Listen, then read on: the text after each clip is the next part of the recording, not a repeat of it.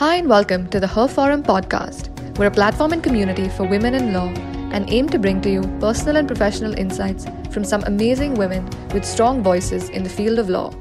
Hi everyone, I'm Meenal Maheshwari Shah. I'm a business lawyer with more than 10 years of experience in various sectors and in advising businesses, being a business enabler along with being a gatekeeper. It's a difficult balance to maintain, but you learn it on the job. Today, we are here to talk about data protection and privacy laws. These are trending these days. The reason I think that I should talk about it is because I am a dual certified privacy professional, both in Indian and global laws, along with being an experienced business lawyer. So I hope this helps. Let's dive into what is privacy after all. You must be hearing a lot about the two concepts, data protection and privacy, and many times you may feel that they are being used interchangeably. But technically, these terms are different. However, they are very close to each other and hence they are used interchangeably. What is data protection? Data protection is basically the management of data, personal data of people that companies or organizations collect for their business purposes or for no purposes at all, as you must have recently seen the Airtel fiasco.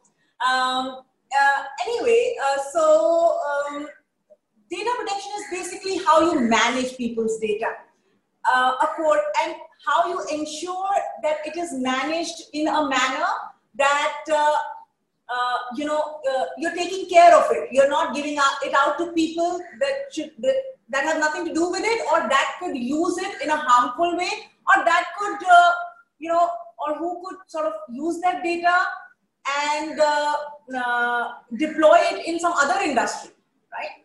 And however, what is privacy? Privacy is a slightly different concept.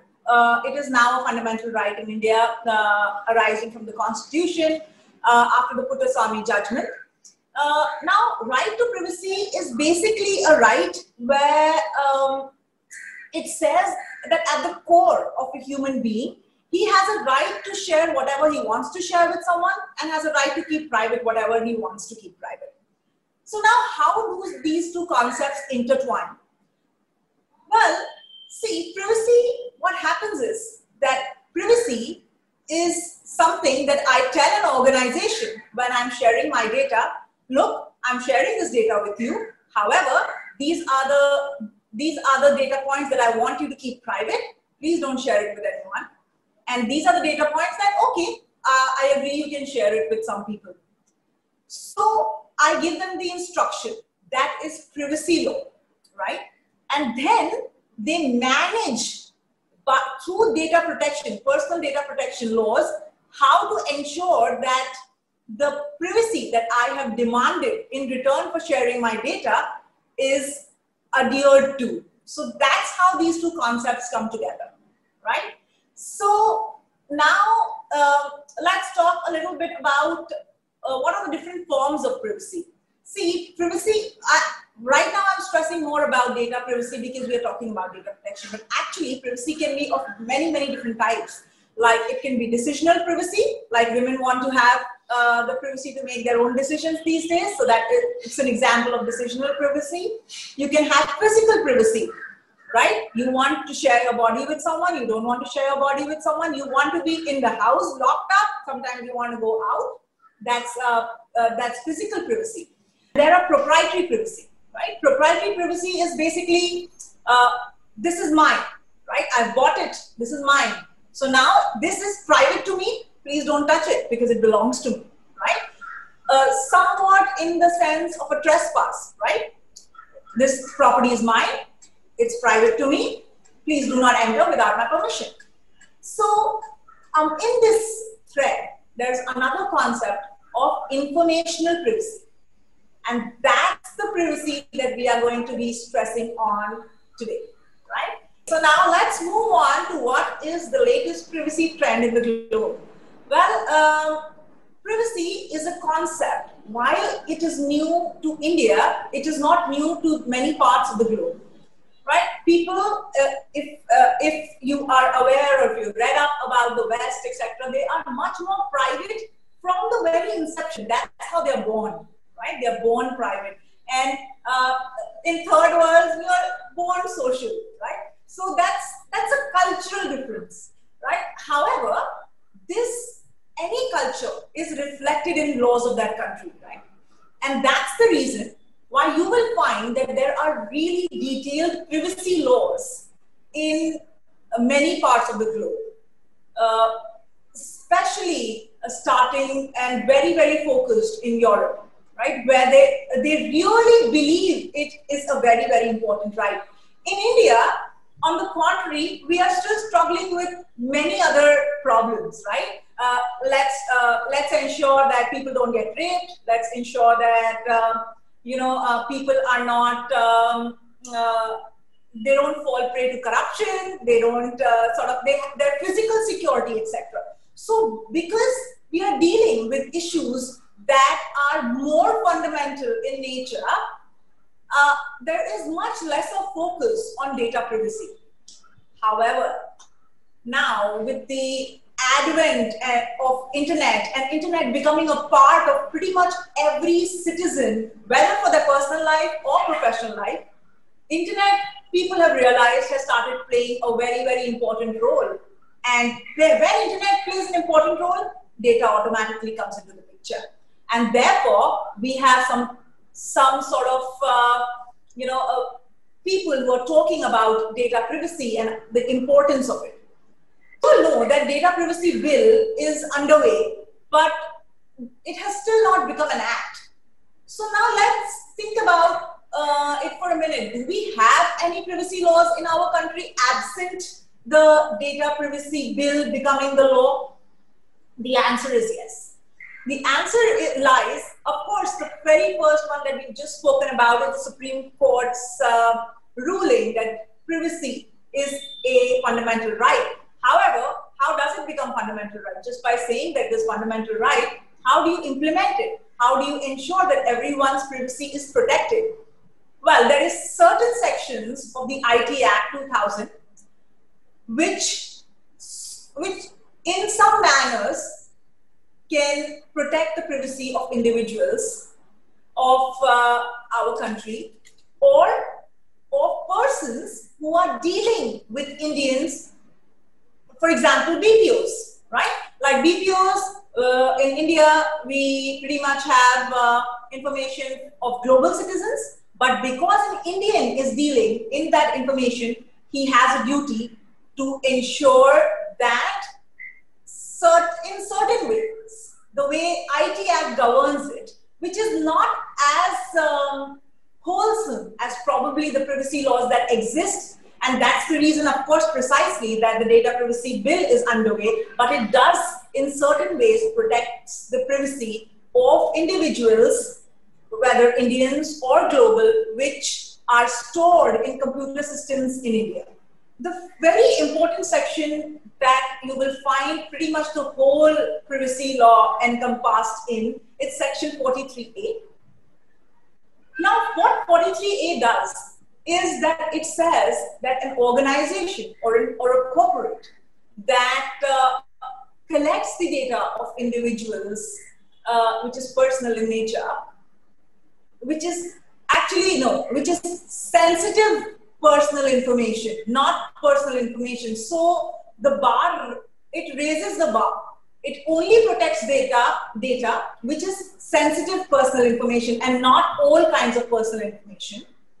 And it says that please protect it. Do not allow any unauthorized access to that data to any person. If you so do, you will be in violation of the IT Act. Right now, this section 43A, actually, to tell you the truth, the IT Act was not promulgated with the intent to protect the privacy of citizens. That's the reason why this section 43A got added in 2008 when it sort of started becoming a hot topic, not in 2000 when the Act actually came into picture. In 2000, the provision that is the most closely associated with 43A is Section 43, which said that any person who unauthorizedly accesses personal information, that person will be liable. So the liability was on the person who was going to access information, as opposed to what 43A does, that says that the X business, X company, you are the one who's gathering data for your business purposes of individuals. So it is now your responsibility to keep the data safe. And that's the shift that you saw in the IT Act. Of course, with the development of internet and all sort of, even tier 1, tier 2, tier 3 cities in India using internet and it becoming a very important part of their life. Section 43A only protects sensitive personal information. However, it failed to define what is sensitive personal information. And thereafter, what it did is that it said that the corporates have to protect this information, sensitive personal information, from wrongful gain or wrongful loss. While Section 43A created a sort of privacy regime in itself, what it did not do was, it sort of did not tell how are companies supposed to take care and have reasonable security to ensure that the data doesn't get accessed illegally. So therefore, in 2011, the government came out with Information Technology Reasonable Security Practices and Procedures and Sensitive Personal Data or Information Rules 2011. In that, they defined what is sensitive personal information. As you can imagine, sensitive personal information is information that the government considers really important. For example, your passwords, your financial information, your health data, your sexual orientation, etc. Anything that can be used against you because of the cultural biases or by criminals who sort of, mug you or loot you. So that's the reason why these rules became really important, because someone needed to define what is the information that the organizations want to protect, should protect, and secondly, someone needed to say how you're going to do it, right? Just organizations would think I have deployed firewalls and hence it is fine, but that is not really sufficient. You need to have a lot more measures which the rules tell you. The rules even tell you things like, please collect only that information that is necessary. Please don't go on collecting information that you don't even need. That would be the first way to protect the privacy of a citizen, because you're taking information that you don't need and then you will have to protect it unnecessarily. So start by data minimization, right? Ensure that you've taken consent from the person and to use the data thereafter. And if you intend to disclose it to another person, please take consent, because that's privacy, right? You are going to follow the rules that the individual sets for his information or her information, because it is theirs.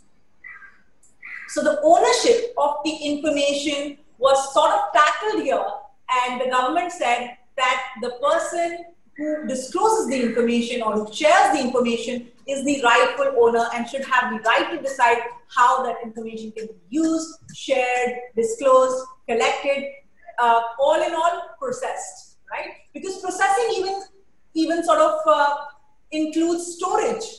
Even if you're not using, it is just stored. Even that is included in processing your information.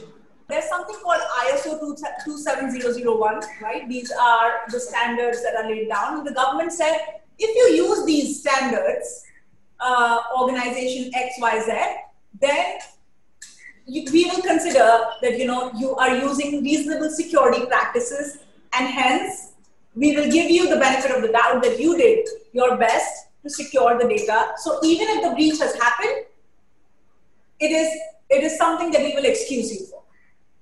So now let's move to Section 72A. What 72A does is that it says that anyone who uses information about a person without his consent or contrary to the contract that you have entered into with that person is criminally liable.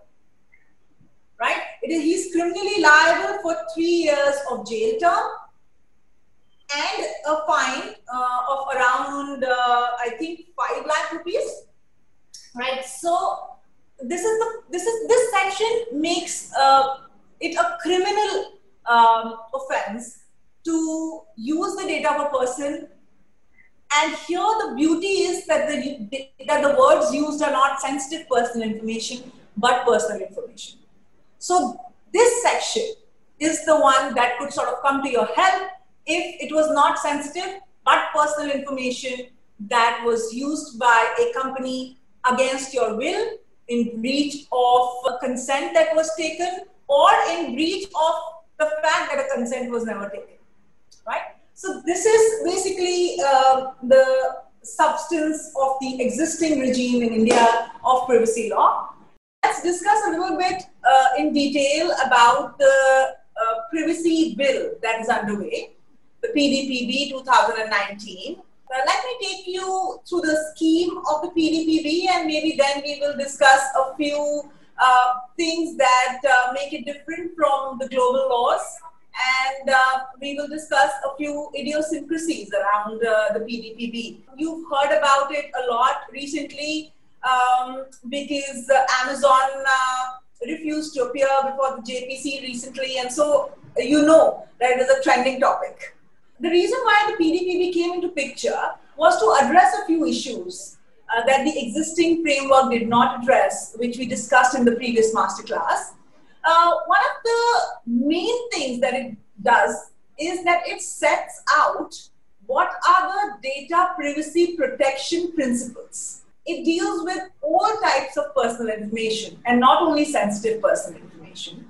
Secondly, it lays down the rights of the data principles. It also tells you how you can transfer the data from India to any other country. It also tells you what are the remedies in case there's a breach by any corporate or any person who should be governed by the data privacy bill, and if he fails to do so. It establishes the DPA and says that what are going to be the role of this data protection authority in India. It is a very important legislation, and it will definitely affect pretty much every company which is processing data on any level, right? As long as it is not a small entity, which is an exemption that is provided in the data privacy bill, but these small entities are going to be very few entities. So pretty much each and every entity will be hit by this data privacy bill, and the penalties are really huge. And so we have to be mindful about complying with the data protection bill once it does become the law. So now let me take you through the layout of the PDPB 2019. Well, it starts out by telling you to whom it is applicable. It is important for each one of us to understand who are the stakeholders in a privacy setup, right? One is the data fiduciary, who is the person who's processing the information. And processing includes anything. It even includes collection, storage, or maybe profiling data. So anything that you do with data, pretty much anything, that is processing. So the first stakeholder is the data fiduciary. The second stakeholder is the data processor, which is the person who is doing whatever he is doing with the personal data on the instructions of the data fiduciary. So these may be like any person who, take for an example, a data fiduciary hires a data processor to carry out what he wants to do with the data because he does not want to do it himself. So that is what is a data processor. And third and the most important stakeholders are you and me, the people whose data is being collected, which are referred to as data principals. Now, to whom is this legislation going to be applicable? As of now, the bill makes itself applicable to anyone who is processing the personal data of any business that is set up in India or any individual who is an Indian citizen, irrespective of whether the processing is taking place in India or outside India. So it has an extraterritorial application, just like the GDPR.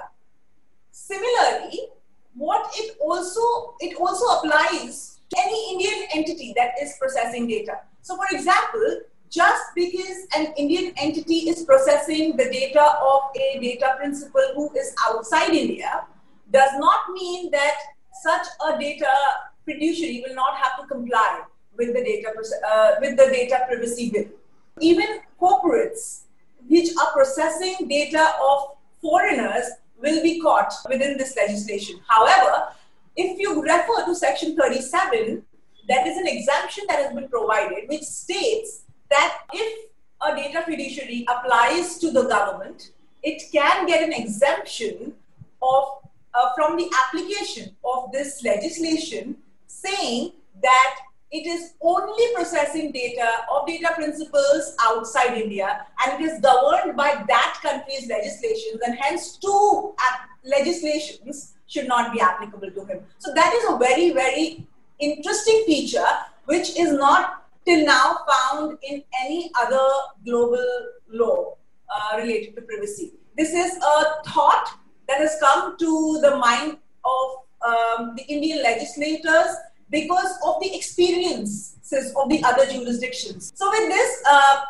let's move on beyond application. What are the data protection principles? For example, data minimization, that you need to collect only that much data that is important. You need to only process the data for the purpose for which you have collected the data and obtained the consent of the data principal. It tells you how long you can retain the data. That is, it is supposed to be only retained for the time period for which it is useful for the corporation in respect to the purpose for which the data has been collected. It lays down these set of 7-8 principles, and then it moves on to guide you as to how you can ensure that these data principles are fulfilled.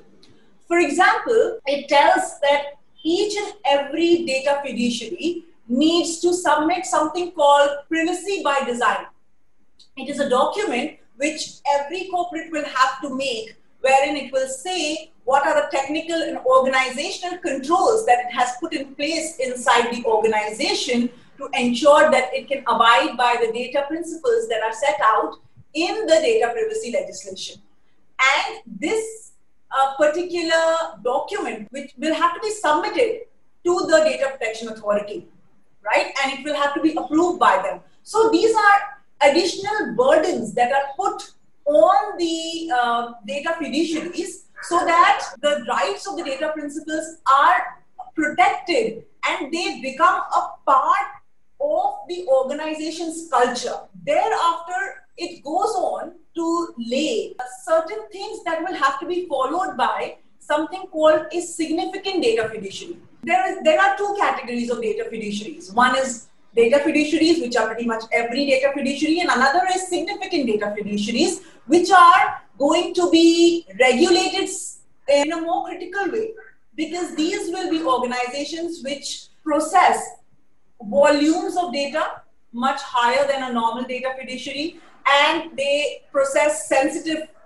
information about any individual or any social media intermediaries. What these organizations will have to do additionally is that they will have to register themselves with the authorities. You will also see that these organizations, significant data fiduciaries, will have to compulsorily undertake a data audit by external auditors. Now, these external auditors have the authority to give this significant data fiduciary a trust score. So this is going to become really important because a higher trust score would mean that more and more consumers will trust the data fiduciary, and hence their business will increase, right? So while it does put some burdens on the data fiduciary, it will reward such data fiduciaries by more business, because there will be more trust by consumers in such data fiduciaries.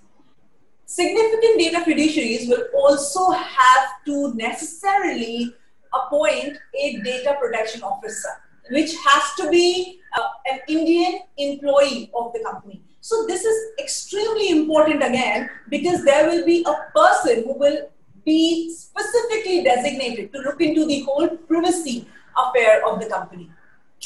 So now, after sort of setting out how to ensure that the organizations comply with the privacy law, it sets out a set of rights for the data principals, such as the right to access the information that any data fiduciary has about them, how there is a right for the data fiduciaries to get any information that is wrongly collected by any organization, to have any information erased that is no longer necessary for the organization to sort of keep with themselves anymore, for data portability, so that from one organization, the data principal is able to transfer it to another data principal. And a unique thing again here, that there is a distinction that is made between the right to erasure and right to be forgotten. Generally, the GDPR says that right to erasure or right to be forgotten is one and the same. But here there's a distinction made, and we will have to see how it's going to play out, because it's a slightly complicated distinction, because right to be forgotten, it can only be exercised by the data principal by approaching the courts. It cannot just simply be exercised by approaching the data fiduciary. What is the relationship between a data processor and a data fiduciary? It tells you that there has to be a contract between the data processor and the data fiduciary, and the data processor will have to necessarily follow the instructions of a data fiduciary in processing the personal information. And that if it fails to do so, the breach, if at all there is any, will be affixed even to the data processor, even though it is merely processing the data and is not determining the means by which it is processing the data, because by not following the instructions of the data fiduciary, it somehow does determine the means by which the data is to be processed, right? So this is a very, very important aspect, because just by calling myself a data processor does not mean that I'm a data processor. I have to be a data processor in true sense by ensuring that I am merely following the instructions of a data fiduciary and not applying my mind as to how the data should be processed.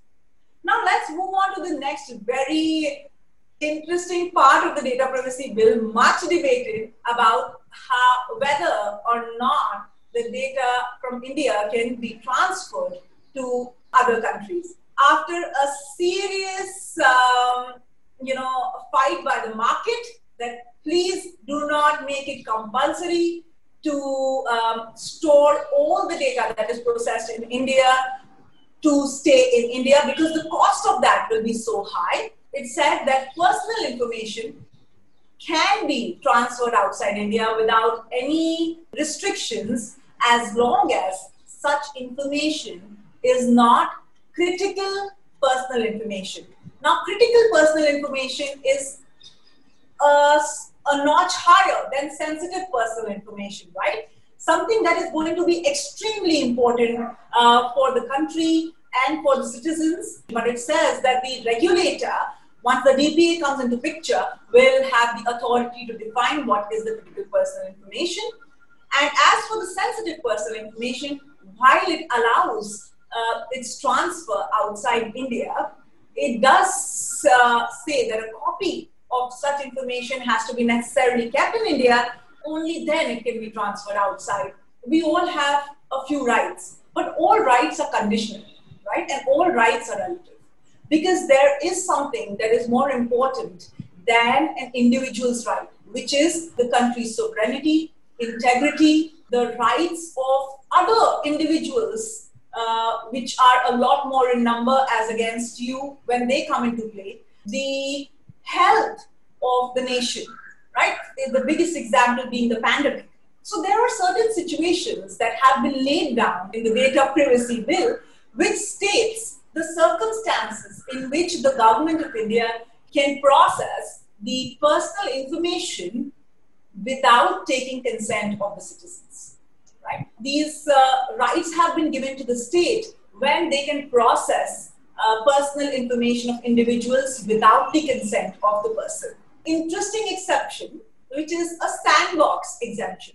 Now, what is a sandbox? It is also a unique feature of the Indian bill, which says that suppose that a particular startup or a particular company wants to come up with some technical innovation.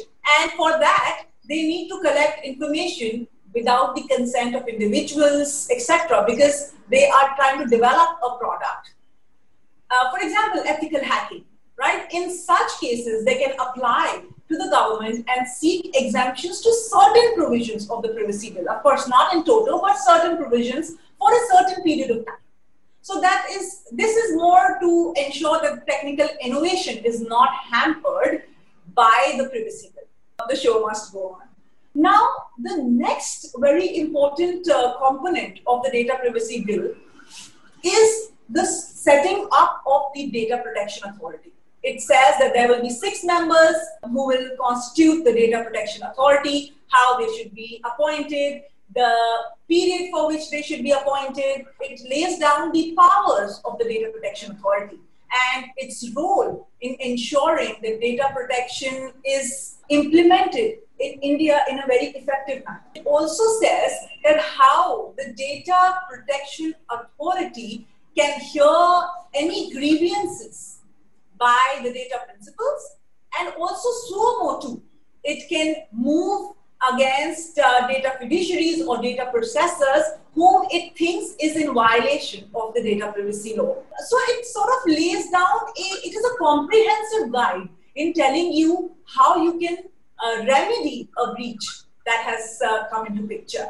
It also lays down how to report a breach by a particular data fiduciary or a data processor. For example, I am a data fiduciary. I come to know that there was a breach that was done in my company. It makes it my immediate duty to report such a breach to the DPA. So here you can see that the harm principle comes into picture. So the breach has to, in the reasonable man's opinion, cause some harm. Now you may think that, oh my God, doesn't this really increase the financial burden on the company? Because all these processes and all of these controls that are going to come into picture will add a lot of financial burden.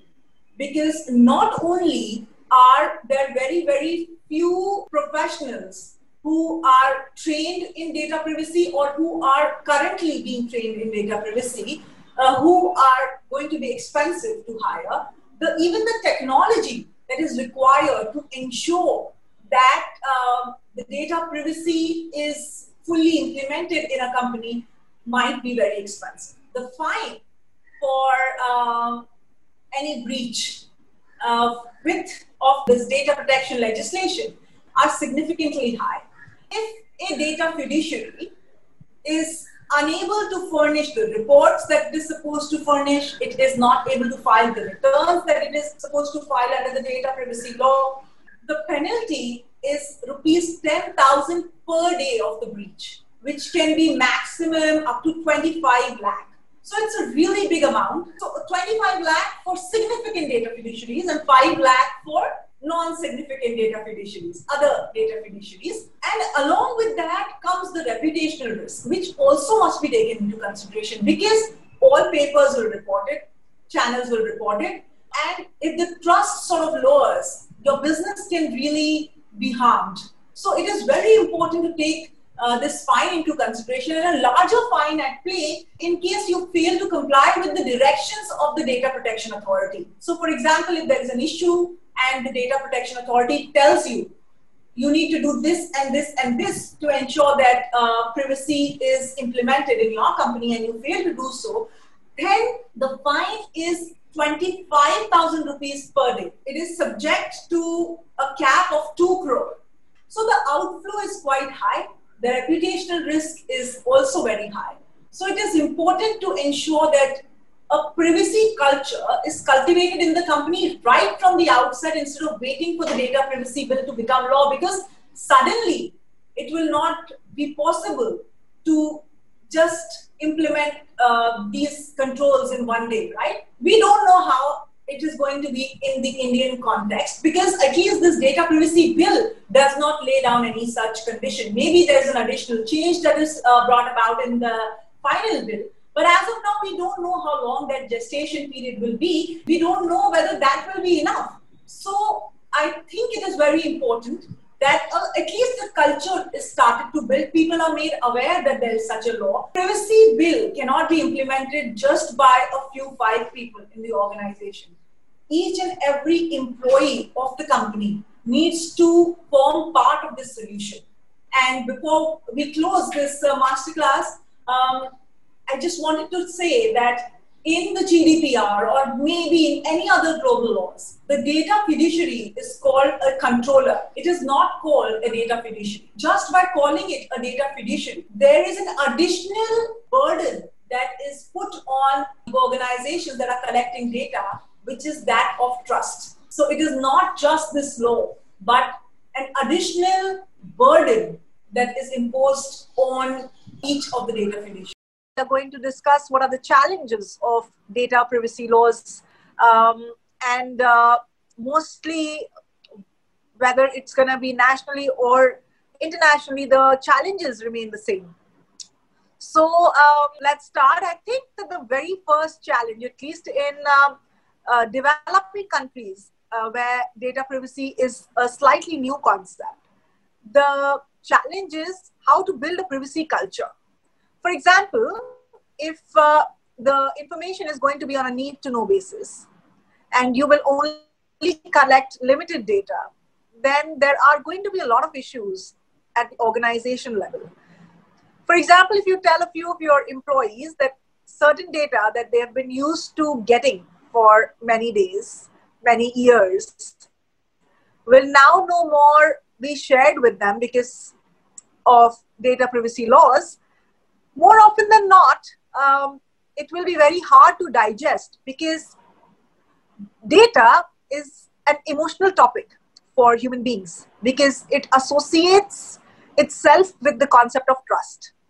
So when you tell someone that there's some data that you're used to looking at or having in your inbox, and now you will no more have that data, I think there will be a question that will occur in every mind, which is, do you not trust me anymore? And to sort of counter this negative emotion in your employees, it is very, very important to create data privacy law awareness and explain to them very clearly as to why you are restricting access to that data from those employees, and not once, at least 7, 8, 9, or 10 times, because it is then that it starts becoming a reality to them. Because while as lawyers and as IT professionals, we are dealing in the concept of personal data protection for a few months or a few years, it is sort of discussed with the employees only at the last leg. And that's why it comes as a shock. And so my advice here will be that partner with your employees even during the process when you're trying to learn how to implement data privacy laws, because then once they become a part of the process, it doesn't come as a shock. They learn about it with you, and hence you're able to build a privacy culture which is a positive culture in the organization and doesn't disrupt any operations or inculcate any negative feelings amongst the employees.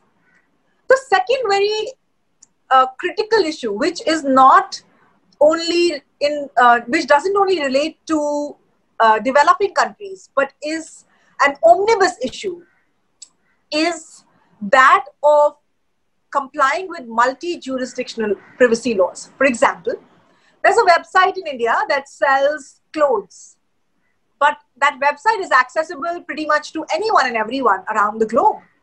Now, when anyone from Turkey or anyone from Europe, anyone from America, they log into your website, they give you some personal data before they buy that piece of clothing from your website, right? That's sharing of their personal data with you.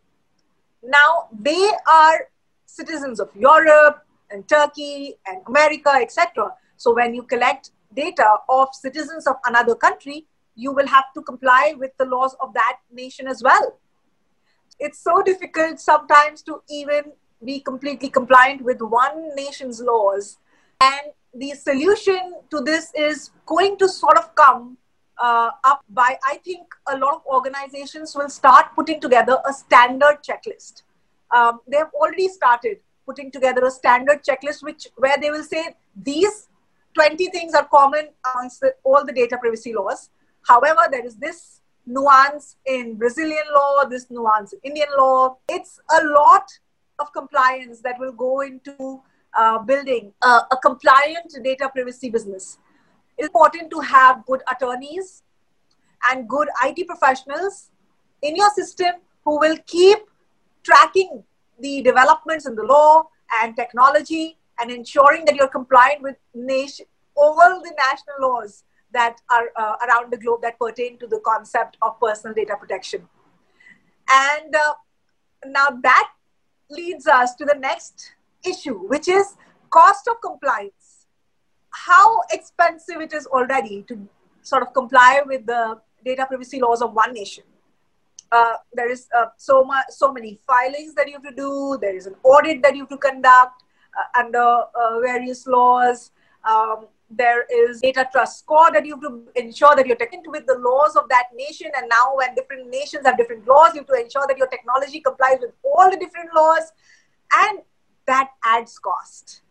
Now, imagine the cost of compliance with one data privacy law. You have to ensure that the audits are being done in time. If there is a licensing requirement or submission of your data privacy policies, etc., that has to be managed. Along with that, you have to ensure that all the principles that are found in a nation's law for data privacy are incorporated in the technology that you are building. Now, multiply it in the 100 jurisdictions that your business is accessible. You can imagine the cost is so huge. And, for that, you will need to have your privacy lawyers in place, your coders in place, engineers in place, computer engineers, etc. So you need a lot of talent to ensure that you're compliant with the 100 laws in which your business is present. It can really bring your business cost really high. So if you do not factor this cost right at the beginning, when you're building your business plan to build your product, and you do not account for this cost, you will find that this cost is prohibitory to your business. So it is really necessary to do a cost analysis of the amount that you will spend in complying with the data privacy laws of different nations, and ensure that then your business model works or doesn't work, right? And only then should you embark on the journey of developing your product and making it accessible in different parts of the world, which ties in with the next issue, which is how do you source this talent? Because data privacy professionals are hardly a handful. In India, at least. Of course, there might be a little more in Europe because the law is older. So, people have started training themselves in data privacy. However, for most of the nations, it's a very new concept. People are not aware. Even if they are aware, they don't know how to find talent which is trained in advising on data privacy. And there's a dearth of training programs for data privacy professionals even if one thinks that I will train in data privacy, where do you go and train yourself? And then, it's a new profession. So people are like, whether it'll pick up or not pick up, should I really train to be a data professional? What will be my future, etc. So that's the reason why there is a dearth of talent in the market. So companies that are coming up with products or existing companies that will now have to start complying with data privacy are finding it difficult to get talent in the market to advise them as to how they can be fully compliant with data privacy. Only solution for this is, again, to create awareness about the concept of data privacy, which as councils we all have. Like this master class itself is one attempt to create awareness about the concept of personal data protection, so that anyone who's listening is aware of this concept and can think about solutions which probably even trained people and other people like me, have not thought about, because it all requires teamwork. And many times something that I can't think of, you can think of, and that's how we make better solutions for the problems that we are faced with. So unless there is awareness, there will be always a shortfall of talent. And I think the last and very, very important issue that will be faced, or that probably is still faced in the data protection regime, is the jurisdiction as to how to resolve the disputes. Business is based in India, the client is based in Singapore, and probably the technology has been borrowed by a French company. Multiple jurisdictions are collapsing together to form a business. And when there is a dispute, which nation do you go to? And even if you get a decree from a particular nation against a person who resides in another nation, how do you enforce that judgment? Because that will then depend on the laws of the nation against the citizen of which you've got a decree. Even if you do get a decree, to enforce it in the nation against the citizen of which you've got the decree is another whole procedure, right? Which is enforcement of a judicial decree. In India, you may be aware that only a few nations are there in the reciprocating jurisdiction nations list. I think 9 or 10. I think Dubai was the latest entrant in 2020. All the other nations, if you get a decree from there against an Indian citizen or an Indian person, an Indian resident, then you have to again go to the court and prove your case all over again. So in societies where litigations are delayed, it's a really tough process. So yes, we are faced with several issues when you look at data privacy laws, and the only way to solve them is to talk about them, to apply our minds, think of creative solutions, and leveraging each other's network to make our thought reach the right person. It will create a positive change. I think with this, I'll say adios. See you guys soon. Thanks for tuning in, and stay tuned for more.